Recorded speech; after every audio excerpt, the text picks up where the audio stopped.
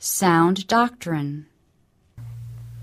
The time will come, Paul wrote to Timothy, when they will not endure sound doctrine, but after their own lusts shall they heap to themselves teachers, having itching ears, and they shall turn away their ears from the truth, and shall be turned unto fables.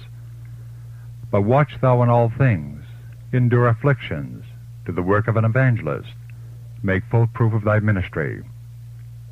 2 Timothy 4, 3-5. Sound doctrine is Bible truth, truth that will promote piety and devotion, confirming God's people in the faith. Sound doctrine means much to the receiver, and it means much, too, to the teacher, the minister of righteousness. For wherever the gospel is preached, every laborer, whatever his line of service, is either true or untrue to his responsibility as a Lord's messenger. Paul wrote again, "It is a faithful saying, for if we be dead with him, we shall also live with him. If we suffer, we shall also reign with him. If we deny him, he also will deny us. If we believe not, yet he abideth faithful. He cannot deny himself. Of these things put them in remembrance, charging them before the Lord that they strive not about words to no profit, but to the subverting of the hearers." 2 Timothy 2, 11-14. Some who in Paul's day listened to the truth raised questions of no vital importance, presenting the ideas and opinions of men, and seeking to divert the mind of the teacher from the great truths of the gospel to the discussion of non-essential theories and the settlement of unimportant disputes. Paul knew that the laborer for God must be wise enough to see the design of the enemy and refuse to be misled or diverted. The conversion of souls must be the burden of his work. He must preach the word of God, but avoid controversy.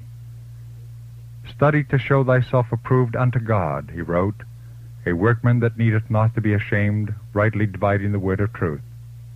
But shun profane and vain babblings, for they will increase unto more ungodliness."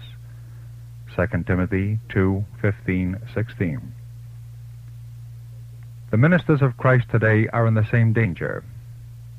Satan is constantly at work to divert the mind into wrong channels, so that the truth may lose its force upon the heart. And unless ministers and people practice the truth and are sanctified by it, they will allow speculation regarding questions of no vital importance to occupy the mind. This will lead to cavilling and strife, for countless points of difference will arise. Men of ability have devoted a lifetime of study and prayer to the searchings of the Scriptures, and yet there are many portions of the Bible that have not been fully explored. Some passages of Scripture will never be perfectly comprehended until in the future life Christ shall explain them. There are mysteries to be unraveled, statements that human minds cannot harmonize, and the enemy will seek to arouse argument upon these points which might better remain undiscussed. A devoted spiritual worker will avoid bringing up minor theoretical differences and will devote his energies to the proclamation of the great testing truths to be given to the world. He will point the people to the work of redemption, the commandments of God, the near coming of Christ, and it will be found that in these subjects there is food enough for thought.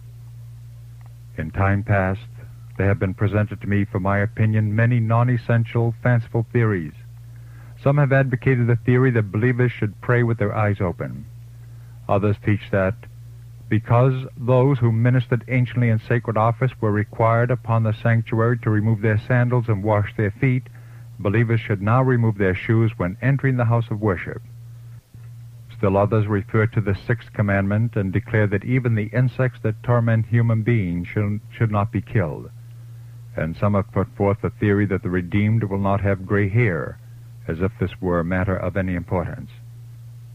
I am instructed to say that these theories are the production of minds unlearned in the first principles of the gospel.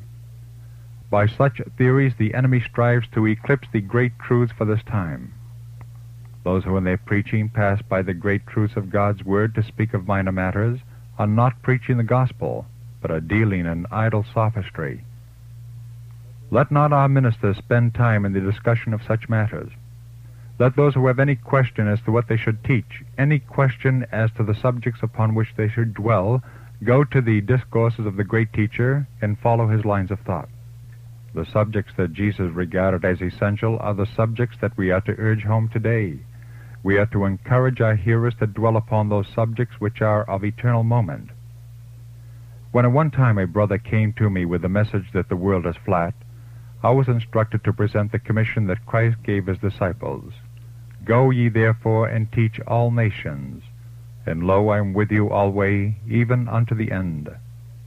Matthew 28:19-20. In regard to such subjects as the flat world theory, God says to every soul, "What is that to thee? Follow thou me. I have given you your commission. Dwell upon the great testing truths for this time, not upon matters that have no bearing upon our work. Workers for God should not spend time speculating as to what conditions will prevail in the new earth. It is presumption to indulge in superstitions and theories regarding matters that the Lord has not revealed. He has made every provision for our happiness in the future life, and we are not to speculate regarding his plans for us. Neither are we to measure the conditions of the future life by the conditions of this life. To my ministering brethren, I would say, preach the word. Do not bring to the foundation wood, hay, and stubble, your own surmisings and speculations, which can benefit no one. Subjects of vital importance are revealed in the Word of God, and these are worthy of our deepest thought. But we are not to search into matters on which God has been silent. When questions arise upon which are uncertain, let us ask, what saith the Scripture? And if the Scripture is silent upon the question at issue, let it not be made the subject of discussion. Let those who wish for something new seek for that newness of life resulting from the new birth. Let them purify their souls by obeying the truth and act in harmony with the instruction that Christ has given. The only question asked in the judgment will be, have they been obedient to my commandments? Petty strife and contention over questions of no importance has no part in God's great plan. Those who teach the truth should be men of solid minds, who will not lead their hearers into a field of thistles, as it were, and leave them there. The sacrifice of Christ as an atonement for sin is the great truth around which all other truths cluster. In order to be rightly understood and appreciated, every truth in the Word of God, from Genesis to Revelation, must be studied in the light that streams from the cross of Calvary. I present before you the great, grand monument of mercy and regeneration, salvation and redemption, the Son of God, uplifted on the cross. This is to be the foundation of every discourse given by our ministers. Men are needed for this time who can understand the wants of the people and minister to their necessities. The faithful minister of Christ watches at every outpost to warn, to reprove, to counsel, to entreat, and to encourage his fellow men, laboring with the Spirit of God, which worketh in him mightily, that he may present every man perfect in Christ.